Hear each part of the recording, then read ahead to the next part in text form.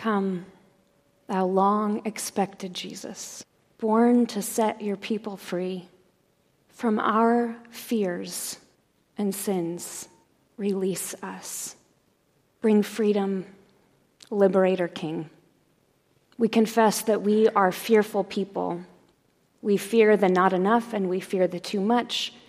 We fear the uncertainty and we fear the pat answers. We fear not having power and we fear the wrong people having power. We're afraid of what we don't know and we're afraid of knowing too much. We're afraid of the dark and we're afraid when there's too much light that breaks in. But we ask that you, who says in clear words time and time again, do not be afraid. We ask that you would come and teach us how to do that. Free us. Cover us in your peace and your presence that assures us we are not alone and we need not fear. Perfect us in your love, which drives out all fear. And we ask this in the name and spirit of Jesus Christ. Your Bibles to the Gospel of Luke, chapter 3. My name is Chris. I get to be one of the pastors here at the 8th Street Church, and it is just my privilege to be able to do that. If you don't have a Bible, I'd like to lend you a Bible, and so I have some friends who have Bibles, and if you don't have one, just hold your hand up. I'm going to be reading out of the New Living Translation, and somebody would bring you a Bible. If you need a Bible in Spanish, I think you gave away a Bible in Spanish right there. If you need a Bible in Spanish because you're practicing your Spanish or your Spanish is your heart language, we have those available as well. But Luke chapter 3, starting with verse 1, and we will read until verse 6. So I want to invite you to stand as we honor the reading of God's Word together on this second Sunday in the season of Advent. So hear the word of the Lord. It was now the 15th year of the reign of Tiberius, the Roman emperor. Pontius Pilate was governor over Judea. Herod Antipas was ruler over Galilee. His brother Philip was ruler over Iturea and Trachonitis. Licinius was ruler over Abilene. Annas and Caiaphas were the high priest. At this time, a message from God came to John, son of Zechariah, who was living in the wilderness. Then John went from place to place on both sides of the Jordan River, preaching that people should be baptized to show that they had repented of their sins and turned to God to be forgiven. Isaiah had spoken of John when he said, "He is a voice shouting in the wilderness, prepare the way for the Lord's coming. Clear the road for him. The valleys will be filled, and the mountains and hills be made level. The curves will be straightened, and the rough places made smooth. And then all people will see the salvation sent from God." This is the word of God for the people of God, and let us say together, thanks be to God. You may be seated. So in his TED Talk, Father Gregory Boyle, who is a Jesuit priest and serves in one of the poorest missions in Los Angeles, and who is also one of my favorite living saints, he's there, the guy in the middle with the beard, he says this, that Jesus calls us to create this circle of compassion that is so wide that it reaches out to the margins, and we might be able to imagine a day when no one stands outside of it. Today is the second Sunday in Advent, and each Sunday of Advent focuses on one important aspect or need even that we all have. And it focuses on a theme that God is doing in the world as we anticipate the arrival of Jesus Christ. After all, we join with the saints as we confess in the creed that He is not coming in the way in which we expect, but He's coming in the way in which we all need. So Advent Week 1 focuses on hope. This is not just a flimsy hope. It is actually a deeply rooted hope. It is not just optimism, and it is not just a matter of positivity. This is a long-lasting hope.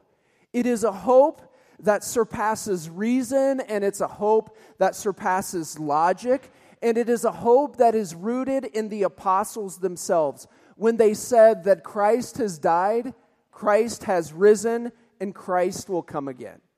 So, like the saints of old, We do not believe that the coming of Jesus is just about God making things better for us, like maybe we'll recover from a cold or something and we'll just be more healthy.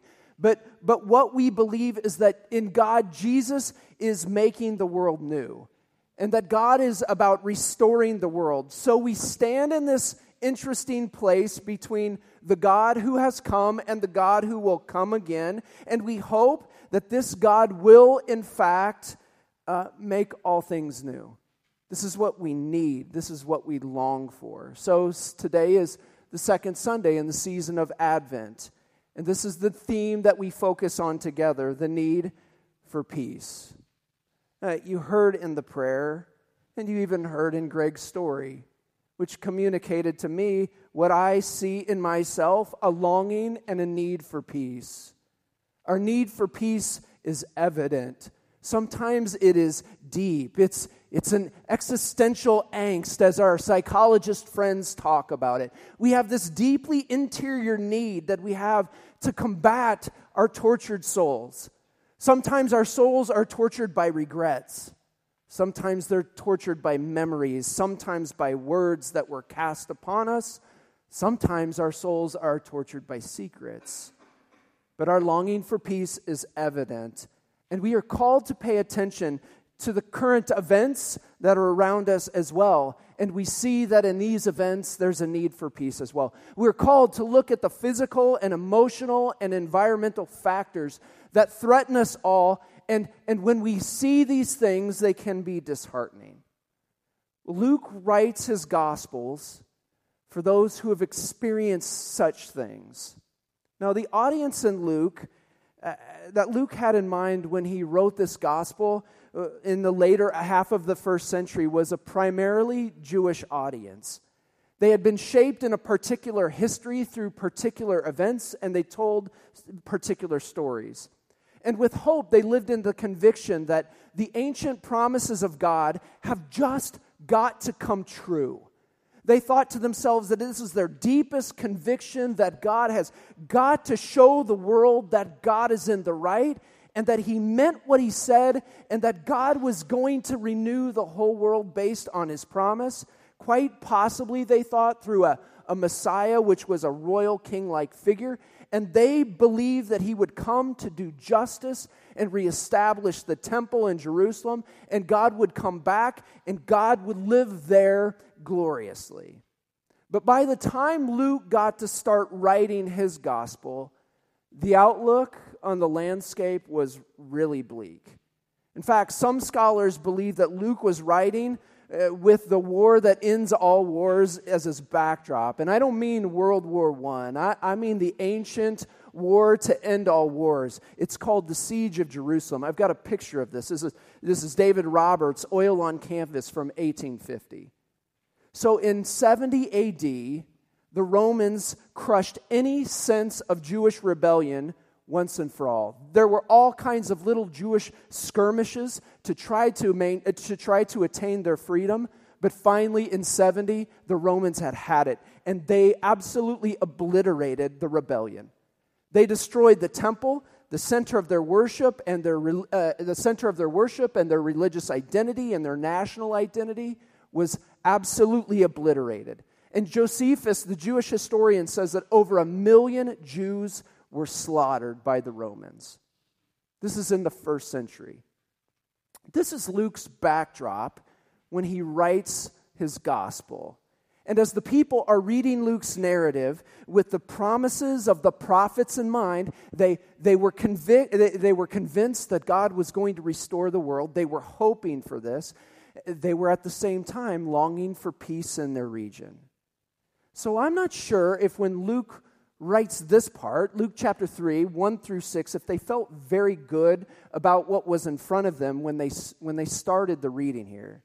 Luke gave them this list that we read together of these atrocious leaders that all participated in their suffering or in one way or another.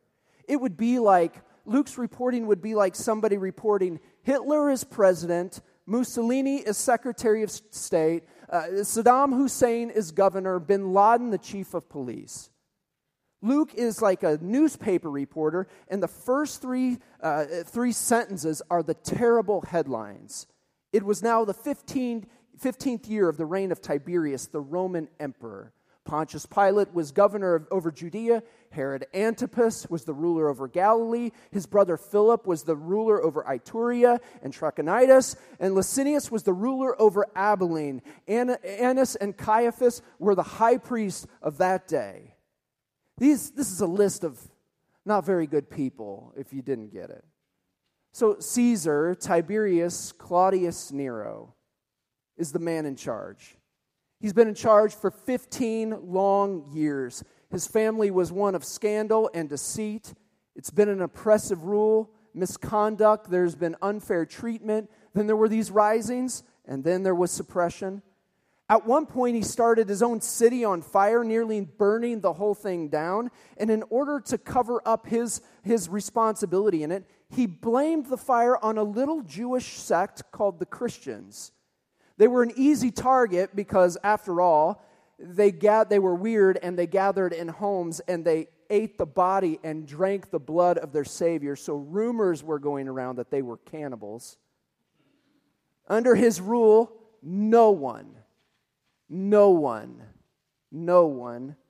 realized or knew peace. He, like other emperors, promised to bring peace to the world, and he ushered in peace by carrying out the Roman mantra, peace comes through victory. And this mantra is just a disgusting way of saying, we will match your rebellions and your protests, and we will crush you. And they did. So here the people are. The people that are reading Luke's gospel, not enough to eat. There's no way to make money. They've been limited in their freedoms for worship. There's no way to comfort their children. But in the mind of Caesar, it was peace, as long as no one stood up to him. Then there's a slew of other horrible leaders. Pontius Pilate, he was the governor that washed his hands of the responsibility of killing Jesus of Nazareth. Herod Antipas, the son of the man who was so threatened by a poor baby in a manger that he had all male children 2 years old and under killed. He was the one that eventually, we read later on in Luke, beheaded John the Baptist because he didn't want to be embarrassed in front of his friends, and his brother Philip wasn't much better. And Licinius was a power-hungry politician that made the scandal of our politicians look like elementary school politics on the playground. Annas and Caiaphas were the great high priests of the temple, and Jesus, when he was accused, was first brought to Annas, and then he was ushered onto Caiaphas, and both gave approval for Jesus' crucifixion. This is a rough list.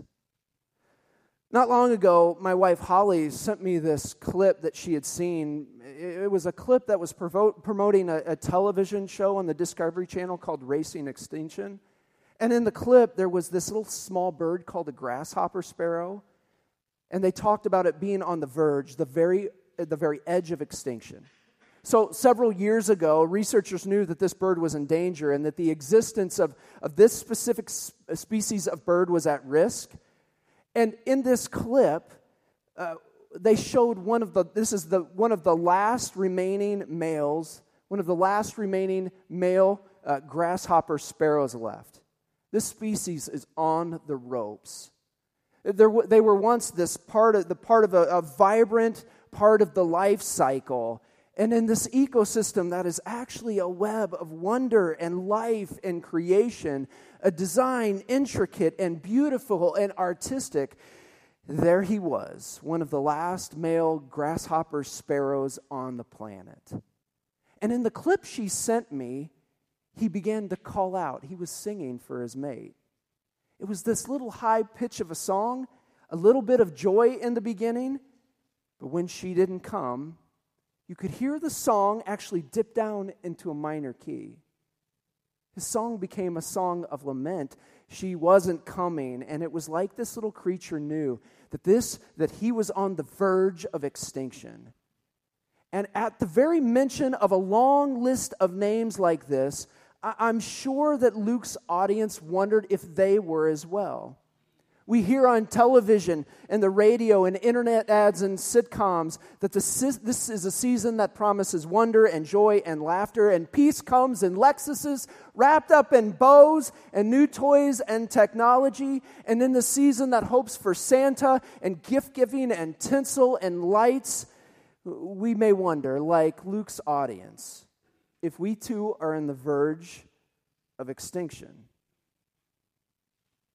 By Luke giving the list of names of these people in charge during this day, we are connected immediately to the real story of Advent and Christmas, not the one that we have made up. The real story of Advent and Christmas just doesn't start out well. The Jews had tried to get out from under these oppressive powers before. They had stood their ground, they protested, they took up arms, they revolted, they met violence with violence, but immediately they were crushed. And Luke sets the scene and then begs the question for us to ask: are we, like the grasshopper sparrow, like the Jews of old, on the edge of extinction? That's an important question for us to ask. But there is something here in the reading of even these names that can be painful. These names that can be painful that I just do not want us to miss. Fast reading through this thing will cause us to miss it. But if you look, you can see that in the middle of this list of the power players, something really important happens. Something happens in the middle of this list that gives me new perspective. It's something that I think that was really intentional on Luke's part and is probably intentional by God. Luke reports this. He says these interesting words, that while these guys were in charge, that during, or at the same time that these guys were in control, something happens. And he says, God's word came to John, son of Zechariah. I don't know about you, but I like that a lot. I like that a whole lot. God's word of mercy and grace and love and hope and peace didn't come after these guys were done being in charge. It came in the middle while they were in charge, while they thought they were in charge. And you know what? That is just so Advent of God, I think. If you can use Advent as a description, that is so Advent of God. Maybe that's what Advent really is. God is in the middle. We're in this interesting space of waiting. We stand between two things. We stand between that He has come and will come again, the He has come and will come again, and the kingdom of God is here, and the kingdom of God is coming. And we stand in this place between joy to the world and come thou long expected Jesus. And Luke seems to indicate to us in this little text that God is actually in the middle space. During that time are sacred words, right smack dab in the middle of the worry and the wondering and the war and the violence and the extinction and all the crap of our story. The word comes to John. Sorry I said crap. All the crap of our story, the word comes in the middle while we wait. And it happens. There is God in the middle. And it comes to John, listen to these words, while he was in the desert. You notice the symbolism there? And I think that while we listen to texts like this, we can infer that something happened in John. He could begin to see something. Maybe he could even see a circle of compassion.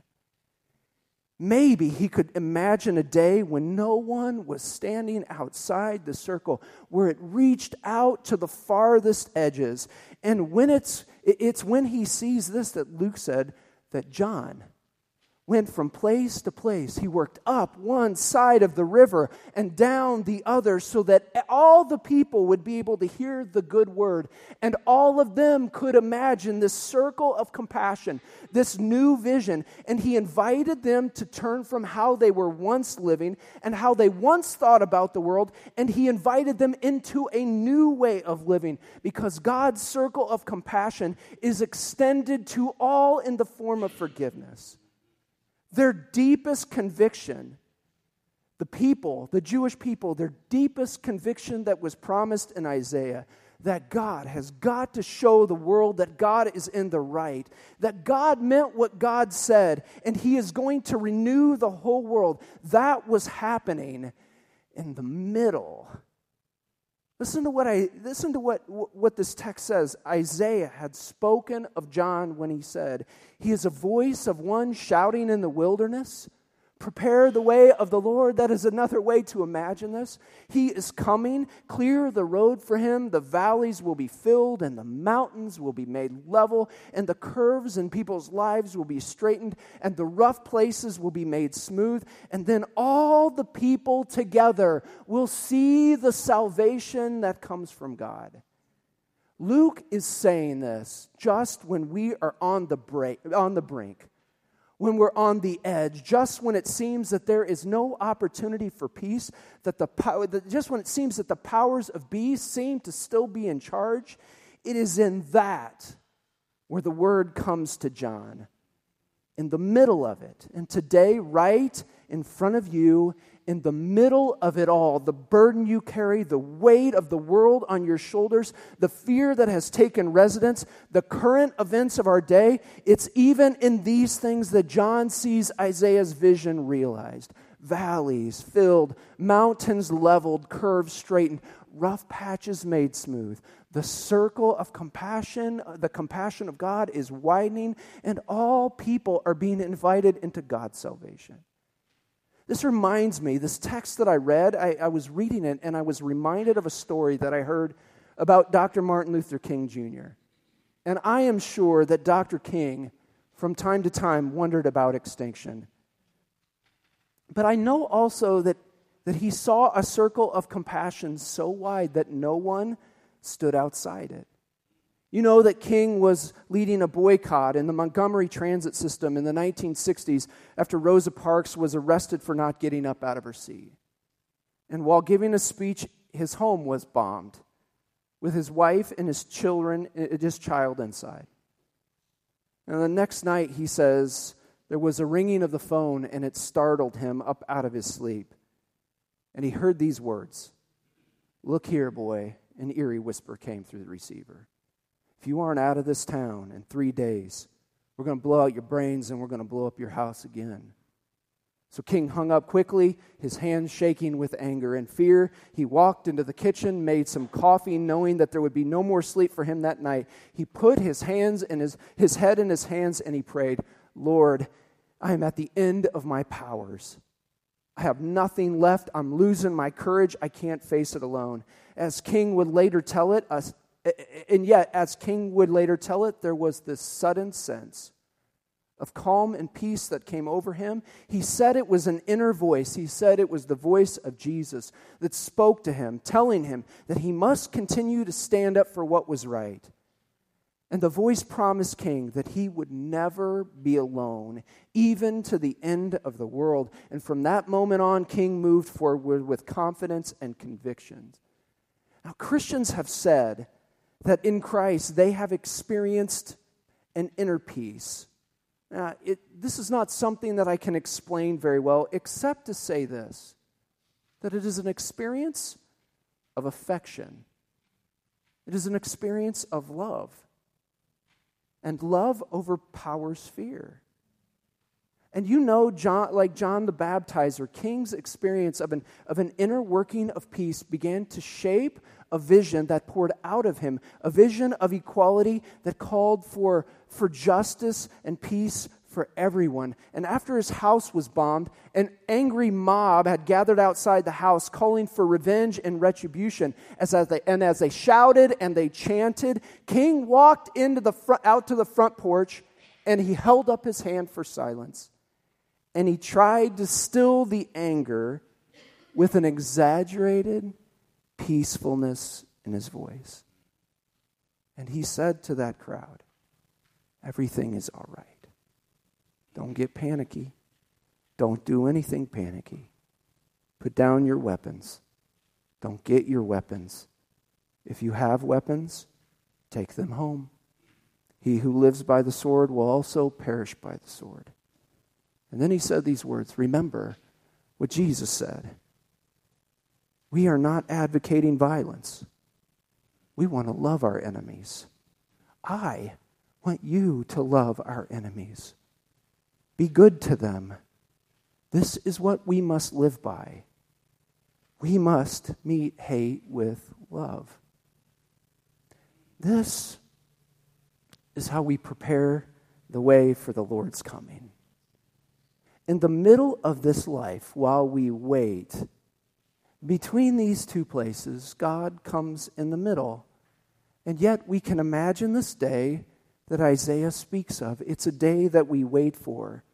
It's a day where all injustices, all brokenness, all the wrong things, all of the violence, all the despair, all the discouragement, disease, death, disappointment, all of the manipulation, all of the politicking will be stopped in its tracks. There will be peace in that day. But here in the middle, it begins. When my kids were young, they would get up at night and they were fearful that Monsters, Inc. was in their closet. And afraid, they were afraid. And a regular bedtime kind of routine for us would be to pray this prayer. It would be, help our family to be safe, help our house to be safe, help our dogs to be safe. But they would wake up crying in the middle of the night anyway, and so I would try to think of things to say to them. And nothing I ever said was either helpful or satisfying. Nothing relieved them of their fears until one night I remembered this, so I said it. Do not be afraid, for I bring you good tidings of great joy, which should be for everyone. For unto you is born this day in the city of David a Savior, and he is Christ the Lord. And this shall be a sign to you. It won't be like anything you've ever seen before or you would have ever expected. He will be a baby, and he will be wrapped in swaddling clothes, and he will be lying in a manger, and he is with you. It's the good news that Cameron read to us tonight. So here we are, and we're reading ancient texts like the one that Luke spoke of. And we're reading ancient texts like Isaiah's that was a vision that nearly 600 years earlier introduces us to this, what he calls the day of the Lord. And we say praise be to God because, like the Jews of old, we believe that he will usher in peace and that the government will be on his shoulders, and he will make crooked, busted up, broken lives straight, and he will make pathways smooth, and he will do something to fix this mess. And there will be a people that are remarkably ordinary, a people that exhibit peace as ordinary as the people of the 8th Street Church that will, like John, widen the circle of compassion so that they can imagine the circle reaching out to the farthest point, and can imagine a day when no one is outside that circle. And as Father Boyle says, that will be a day when we can stop talking about peace and justice, but in fact, we can begin to start celebrating it. Thanks be to God. Would you pray with me?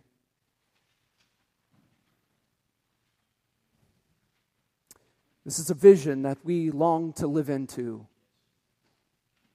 And so, Lord, we pray that you would do a work on the inside of us and give us peace. Would you enter the middle of our lives? Would you bring peace to the world? We pray for it. But John gives us this command as he walked up and down the sides of the river. He said, repent, so we do. It means to turn away from the acts that we have participated in and to be honest about how we have participated in them. We must admit and we confess to you that we have carried out acts of violence. We have been violent in our thoughts, violent in our actions. We have hated our brothers and sisters. We have not loved our neighbor as ourselves.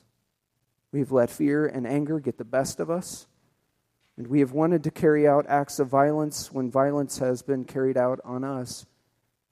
Sometimes it simply comes in words. Sometimes it only comes in thoughts. But we must confess it. We must confess that we have not widened our circle of compassion. That we have not loved our neighbors or our enemies. So we confess this, our sins. And in doing so, we allow Jesus to move in. We allow him to get in the middle and to remind us that we can move forward in peaceful ways with confidence and conviction. We long to be a kind of people that widens the circle of compassion because we imagine a day when no one is left out of that circle. And as we do that, we do this great work of the early Christians themselves. We pray for our very own governmental leaders. We pray for our Caesar, Donald Trump. We pray for our governor, Kevin Stitt. We pray for our chief of police, Bill City. We pray for our religious leaders, specifically our board of general superintendents, David Busick, Philly Chombo, Gustavo Crocker, Eugenio Duarte, David Graves, and Carla Sundberg. And we pray for our district leader, Jim Cooper. May these be a ministry and carry out the ministry of your peace, we pray. We see this vision, and we long to live into it. And we're grateful that in between the space of joy to the world and come thou long expected Jesus, that God is in the middle. For that we give you thanks. And it is in the strong and the powerful name of our Lord Jesus we pray. Amen and amen.